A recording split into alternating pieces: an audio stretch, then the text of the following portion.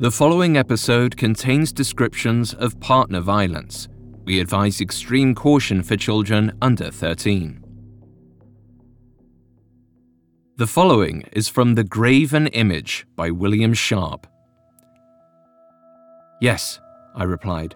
Mr. Tregaskis is still alive, though he lives as recluse a fashion as you do. Childless and wifeless, the old man is very lonely. He has never been himself since... Here I stopped, embarrassed, but Mr. Tregarthen quietly finished my sentence. Since the death of his daughter Catherine, you were going to say. I bowed slightly in affirmation. Will you tell me the actual wording of the inscription on the memorial tablet which he has raised in the family burial ground behind the little private chapel on Malfont Heath? Well, to say the truth, I don't know. That is to say, I have forgotten, I muttered. Does it run thus? Went on Mr. Tregarthen quietly, though with a suggestion of irony in his voice. First, the date of the year, and then... Catherine Tregaskis, age 25, not yet avenged.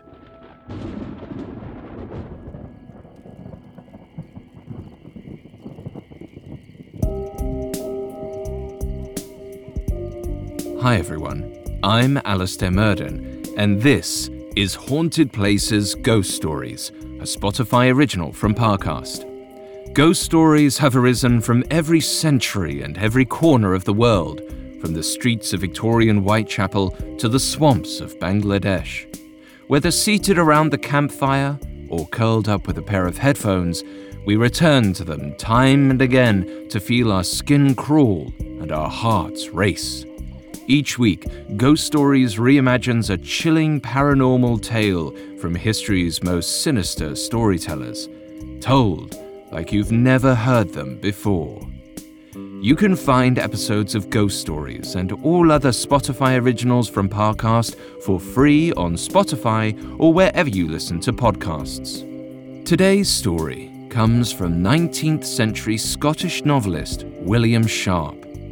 Sharp worked closely with William Butler Yeats in the Celtic Mystical Order, an occult group devoted to ancient Celtic myth. I will be telling this story as James Trenery, a young man from Cornwall who chooses to save a little money when he visits London by staying with his father's old friend John Tregarthen. But the Tregarthens are not what they seem. And no one seems to be more invested in demonstrating that fact than John Tregarthen. Sharp's story draws not just from the Gothic tropes of haunted houses and family secrets, but also from the world of the unseen. They are filled with magic, spirits, and visions beyond time and space.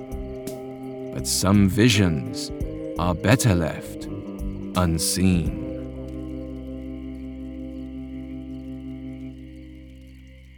We'll visit a family friend who isn't so friendly after this. This episode is brought to you by Anytime Fitness. Forget dark alleys and cemeteries. For some, the gym is the scariest place of all. But it doesn't have to be. With a personalized plan and expert coaching, Anytime Fitness can help make the gym less frightening. Get more for your gym membership than machines. Get personalized support anytime, anywhere. Visit AnytimeFitness.com to try it for free today. Terms, conditions, and restrictions apply. See website for details. There's a new class of blockbuster drugs. Drugs like Ozempic. They're changing bodies. And all of a sudden, just the weight starts falling off. Fortunes. It just got too expensive. They're just bank breakers. And industries. There was a lot of excitement. There was a lot of skepticism. The impact of these drugs, from business to health, is just beginning. From the Journal, $1 Trillion Shot. Find it in the Journal feed wherever you get your podcasts.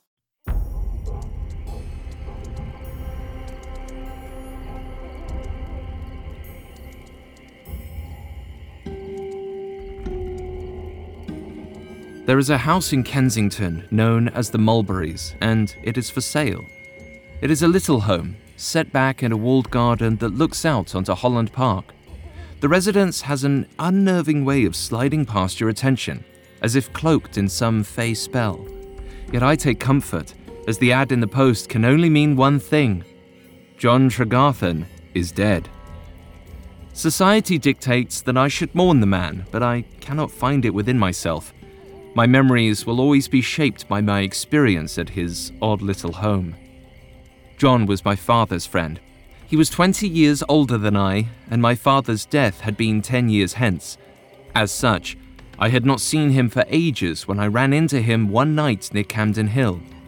The skies had just opened up with one of London's far too frequent October deluges. I was searching for an artist friend of mine. The houses in Camden Hill have the most difficult-to-read plaques, and their gates were so overgrown with dying vines that, to my mind, they appeared to be swallowed up by nature and time. This wildness that consumed the property's outer walls kept me from realizing I had entered someone's back garden, until I stumbled into a family burial plot. I wiped my hand against a wet gravestone and made out the name Catherine Tregaskis. Below it was a curious inscription: age 25, not yet avenged. I worked my way to the edge of the cemetery and out through the gates. My imagination was buzzing with what strange highwayman must have carried off poor Catherine. As I stepped back onto the street, I found a man looking at me. His coat was soaked through with water. Large bags hung around his eyes, and his lips were hardened into a thin line. I recognized him at once as my father's friend, John Tregarthen, whom I'd seen once or twice at parties once I'd left my youth. John's hair cropped in the Roman style, and his frame was more bone than skin. You could always spot him due to his subdued disposition and excellent tailoring. I drew myself up to my full height, feeling silly as I tried to look like the proper gentleman I now was. I greeted him with a smile and explained my situation. His voice was as warm as I remembered, and he spoke to me as an uncle might. "You can't stay out in this weather, James. Your winter plans will be ruined by ill health." He was right. I was expected in Italy and couldn't afford to be sick. "Stay with me tonight," John commanded. "I can point you in the right direction in the morning, and you'll be in better shape than I dare say you are now." I looked down at my sodden clothes. He had a point, and I was in need of rest. A night spent with a family friend meant more money to spend abroad in Italy. I was planning to buy a few rare first editions for my fiercely literate friend Sophia, and the extra funds would bring us even more books to pore over together. Of course, this wasn't just about my own joy. I was also excited to spend more time with a man who had been close with my late father. His death had been sudden, and I took any chance I had to learn of him. John sent his carriage driver to the hotel to retrieve my things. Then we stepped through his bramble-covered garden and into the small building at the back. The house was darker than I expected. Not a single lamp was lit, despite the grey sky outside.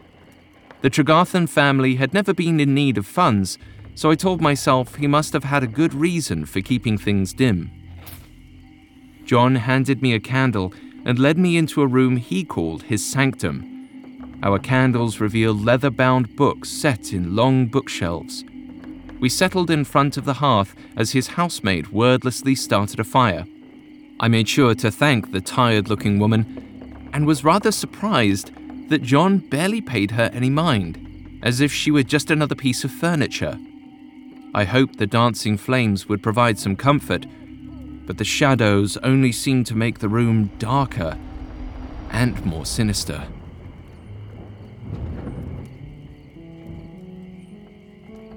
We talked for an hour about London society and my travel plans, but I could see there was something deeper on John's mind.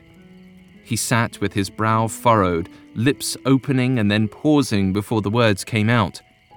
Eventually, the conversation died. We sat, staring into those pale flames as they struggled against the cold and the darkness. When John spoke, I nearly jumped out of my skin. "Were you ever acquainted with my late brother?" he asked. Fire danced in his pupils, but I couldn't figure out why he was thinking so seriously on the subject. "I'm afraid I never had the chance," I replied. From what I could remember, John's brother was serving in the military. I assumed he died at war. Terrible circumstances, but it couldn't be helped.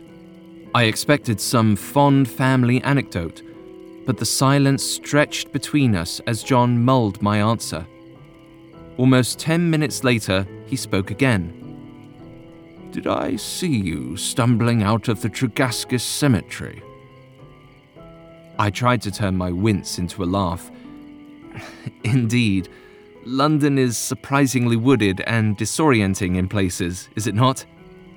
John smiled. It is. Tregaskis doesn't care for the property much either. Did you see his daughter Catherine's grave? She was a classical beauty, truly. He gave me a strange look before he continued casually. Her tombstone's inscription fascinates me. Not yet avenged. What was the old man thinking? There was an edge here that I didn't quite grasp. John spoke of the dead girl and her reclusive father with an almost frightening glee. Thunder rumbled in the darkness as I ventured, "What happened to her?" John laughed. "Justice, I think, has already been served." His words chilled my blood. John no longer looked like the sad, soft-spoken man I had seen on the edges of parties. He sat somewhere between rage and euphoria.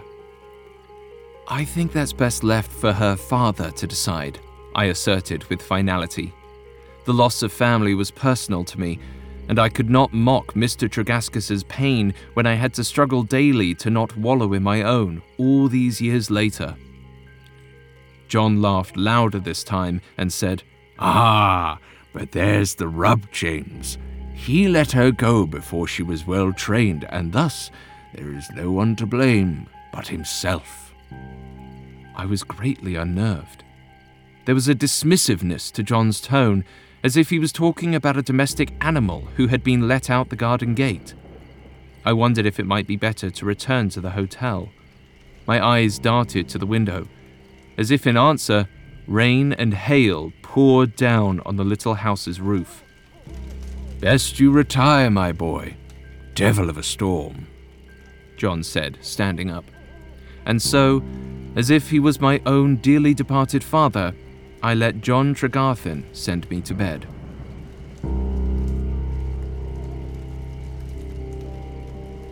I tossed and turned for hours, but I could not sleep. John's eerie smile and Catherine's mysterious fate haunted me. I finally gave up and moved to the fireplace. I caught a flame on a piece of tallow and used it to light the lamps. Tregarthen's love of the written word continued into his guest bedroom. Every wall was filled with books, and dotting the shelves were alcoves containing various trinkets. There was one curious object that had been pushed as far back into the wall as it could go. It was a wax bust, unlike any I'd seen before or after. Long locks of carved hair skated down her shoulders. Her features were delicate and soft, yet each curve and angle of the face had been shaped with mathematical precision. She was a person and a work of art at the same time. It was Catherine Tregaskis, I was sure of it. Though I confess, I didn't know why I was so sure. In the flickering candlelight, she looked alive. Her brow was crinkled, her lips ever so slightly parted, a laugh frozen on her face. Only when I was absolutely certain she could not move, and therefore was not laughing at me, did I lower my eyes to the title at the sculpture's base. The Graven Image. Beneath that was a quote. "Lo, I made unto myself a graven image, that unto the end of my days the eyes of the body should likewise know no peace." The artists had certainly met their goal. I felt no peace as I looked upon her. Rather, I felt as though I was staring at a decapitated head that was still moving. I went to bed again, but as I stared at the ceiling, I heard a soft scraping of wood coming from the alcove that housed my awful new roommate. I held my breath as the sound grew louder and closer. I closed my eyes. But then, I heard a laugh. There was a woman standing by the fireplace. I knew at once that she was the model for the Graven Image. She had the same dark hair, the same delicate features. The flames even made her skin look soft and yellow. "Madam, are you all right?" I ventured. She didn't answer, but she raised her eyes to look at me. No, through me. They were still, dull instead of glassy. She extended an elegant hand to the flames as if to warn them of something awful. And as she drew close, her long, graceful fingers began to melt. Suddenly, horribly, I realized this tragic woman was made entirely of wax.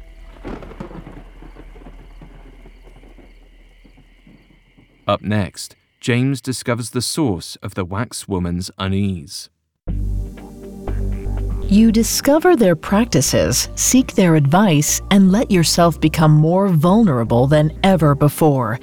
They have the ability to heal what the doctors can't, or so they say. Hi listeners, it's Vanessa from the Parcast series Cults. Be sure to check out our 4-part special on miracle healers airing right now. Meet figures from around the world who claimed powers and pushed remedies, but harbored more sinister intentions. You don't want to miss it. And if you're looking for more episodes on the most radical and deadly groups in history, tune in to Cults every Tuesday. From Jim Jones and the People's Temple, to Charles Manson and the Manson family, to Keith Raniere and NXIVM, you'll uncover the unscrupulous methods used to turn bright-eyed recruits into die-hard believers. Follow the Spotify original from Parcast, Cults, free on Spotify or wherever you get your podcasts. This episode is brought to you by Anytime Fitness. Forget dark alleys and cemeteries. For some, the gym is the scariest place of all, but it doesn't have to be. With a personalized plan and expert coaching, Anytime Fitness can help make the gym less frightening. Get more for your gym membership than machines. Get personalized support anytime, anywhere. Visit AnytimeFitness.com to try it for free today. Terms, conditions, and restrictions apply. See website for details. Now, back to the story. I felt I must be dreaming. The sheets twisted around my frame and holding me tight. The woman made of wax, the living version of that bust on John's bookcase called the Graven Image, was still melting as she stood by the fireplace. I yelped and jumped forward, falling out of bed onto the floor before I could help. Luckily, the woman stepped away from the heat on her own, closer to me. There was something alien about her wax eyes, but the features around them gave such a profound impression of life. I was surprised by my yearning to take her in my arms to protect her from all dangers, warm and cold alike. I heard the pounding of footsteps in the hallway. Still, I focused on her, inquiring, "Madam, are you well?"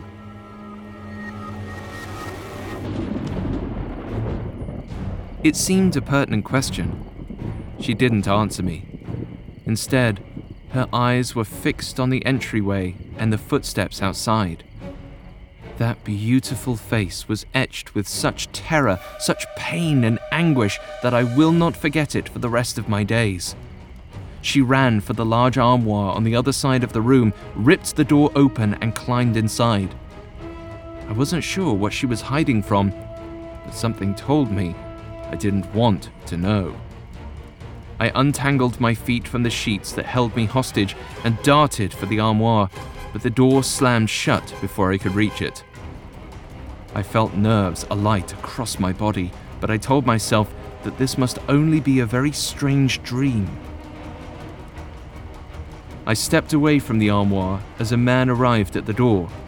I wasn't sure who I should expect, but my second visitor certainly wasn't John Tregarthen. This man was healthier in bearing, with his hair tied at the nape of his neck. He had a heavy mustache over his upper lip, and he looked like a refined gentleman. Still, there was nothing refined about his expression. Hard lines cut across his face. There was a heat to him that reminded me of the fire, but it was his eyes that concerned me the most. I had seen a similar look in John's eyes only hours ago. The man looked like he could be related to John, but John's brother was dead, and I had never met him before. How would I conjure him in a dream? Whoever this man was, he paced the room like a caged lion. His hands clenched and unclenched. Sweat poured from his forehead as he muttered to himself. I cleared my throat, unsure what you were meant to say to a dream to make it go away. Hello? This is my room for the night, and I'd prefer it if you left. Much like the woman, he seemed not to hear me. Instead, the rain seemed to stop, and the man circled the room and cooed. "Come out, little cat." There was a barely controlled menace in his words. I did not want him to find the woman, but I felt too paralyzed by fear to intervene. My eyes darted to the armoire, and I realized I had given away the woman's hiding spot. The ominous man prowled to the armoire and said, "I promise to behave myself this time." Then his right eyebrow rose in a devilish smirk, and he whispered, "Until you tell me not to." He grabbed the handle of the armoire door and pulled. He swung the door open and dragged the woman out by her hair.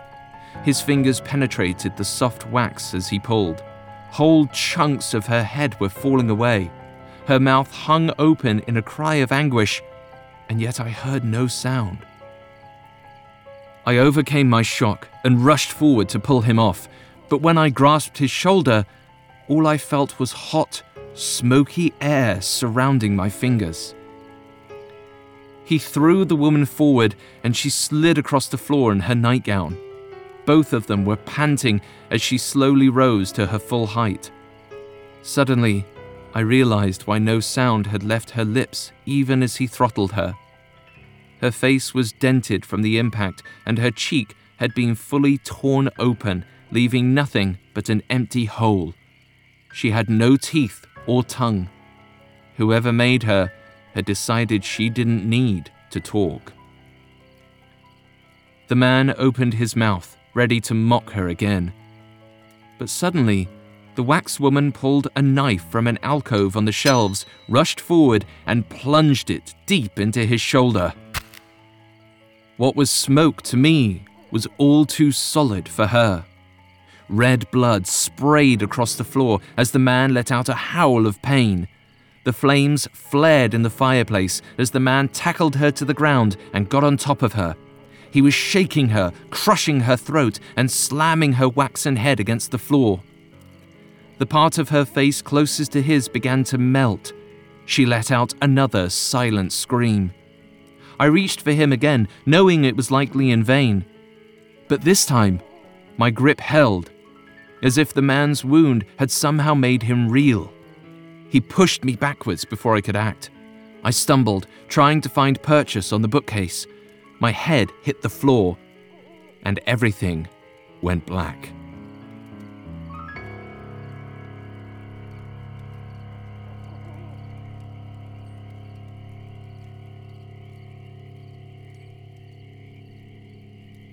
I awoke to the sun streaming through the curtains and the maid humming as she brought in tea. She cried out as she found me. "Oh, sir, are you all right? I always tell the master there are rooms that are much more hospitable in this home." I blinked, disoriented and unable to figure out how I'd ended up on the floor. When I opened my eyes completely, I saw another pair of eyes staring back at me. The wax bust still sat on the bookcase, but her expression was changed now to a horrible, immutable sadness. I scratched the back of my head and felt the crust of dry blood against my scalp. I asked the maid for a bowl of water so I could clean up. She left and I tugged on my clothes. I wanted out of this house at once, but the Graven Image was still gazing upon me. As much as I feared her, I needed to speak with John. I found him in his sanctum. There was a smile playing on his lips as though he knew what misfortune I'd suffered and was delighted by it. I had no time for propriety as I demanded, "Who is the model for this bust?" He was silent for a long moment. Then his smile grew as he revealed, "Catherine Tregascus, my late betrothed." I swallowed, unsure of what to say. He was saying that I saw the murder of an already dead woman, one he was to marry, but that couldn't be possible. John stood from his chair slowly, pulling a small vignette portrait from his pocket. He asked, "Tell me, James, did you see this man by any chance?" Before he'd shown me the picture, I knew who it would be. Long hair and a mustache, a hard face with harder eyes. My voice trembled. "Who is he?" He studied the fire and sighed. "My departed brother, Richard. We are a proud family, you know. We do not forgive trespasses, not from brothers, and not even from those frail creatures who do not know any better." I understood now that Richard had pursued Catherine too, and that they were each other's grisly undoing. But I had witnessed his malice and her fear. John couldn't possibly blame Catherine for her fate, could he? I had to ask. If she betrayed you, then why keep a reminder of her on your shelf? John replied, "Thou shalt not make unto thee any graven image, dear boy. So speaketh the Lord. This is the danger of idolatry. One does not see the flaws in time to correct them. I was blind to Catherine's flaws in life, but now I have corrected them. She makes for a pretty decoration." I remembered the inscription on the bust, which spoke of how the image's subject would know no peace. I could not hide my horror and contempt as I spat. "But you have trapped her! Catherine is not an object, Mr. Tregarthen." "Ah," he said, chuckling darkly to himself. "She is now, is she not?"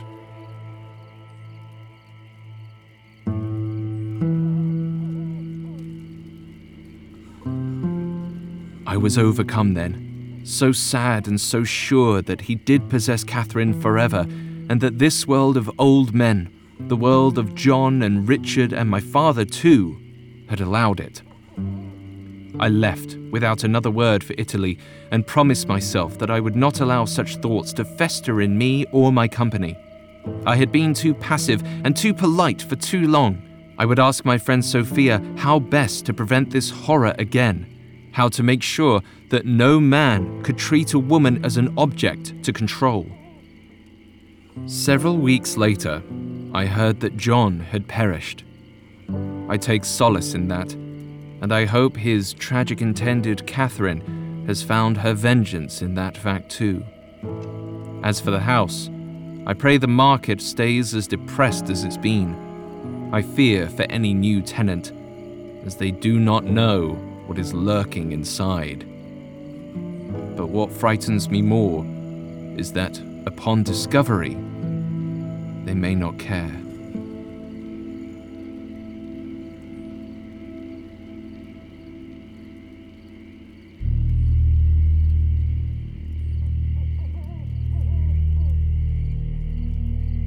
William Sharp's work is an eclectic mix of biography, poetry, and fantastical tales reflecting an interest in mysticism that was popular in the late 19th century.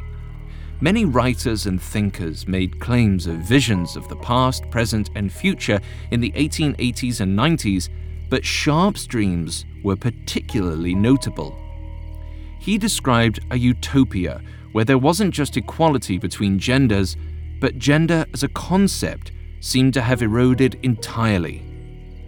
In 1894, shortly before Sharp would publish the Graven Image, the writer began using a new nom de plume, Fiona MacLeod. Now, it's common for writers to use multiple pen names to reflect different brands or experimentation with form. But Sharp adopted the Fiona MacLeod persona for more reasons than just commerce. His wife, Elizabeth, explained, "In surveying the dual life as a whole, I have seen how, from the early partially realized twinship, William Sharp was the first to go adventuring and find himself, while his twin, Fiona MacLeod, remained passive or a separate self. When she awoke to active consciousness, she became the deeper, the more impelling, the more essential factor." Elizabeth continued, "By reason of this severance, and of the acute conflict that at times resulted therefrom, the flaming of the dual life became so fierce that Wilfian, as I named the inner and third self that lay behind that dual expression, realized the imperativeness of gaining control over his two separated selves and of bringing them into some kind of conscious harmony. This was what he meant when he wrote to Mrs. Janvier in 1899, 'I am going through a new birth.' Sharp would publish as both Fiona and William for the rest of his life, until he died at age 50. When we examine the death and suffering of Catherine Tregascus, one must take this identification with her gender into account. The horror Sharp presents in the Graven Image is not only the double murder James discovers, but the machinations of Victorian society that have transformed Catherine into a supposed false idol, a graven image. These forces, Wilfian Sharp suggests, linger like spirits. They have no true substance, but we are frightened of them all the same."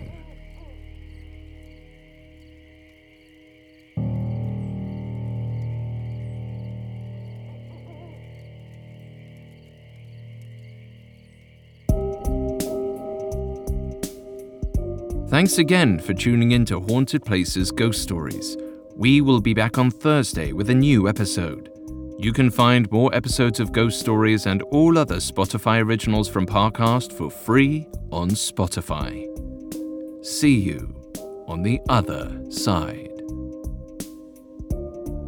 Haunted Places Ghost Stories is a Spotify original from Parcast. It is executive produced by Max Cutler, sound designed by Kenny Hobbs, with production assistance by Ron Shapiro, Carly Madden, and Isabella Way. This episode of Haunted Places Ghost Stories was written by Lil DeRitter and Jennifer Richey, with writing assistance by Alex Garland, fact-checking by Audriana Romero, and research by Mickey Taylor. I'm Alastair Murden.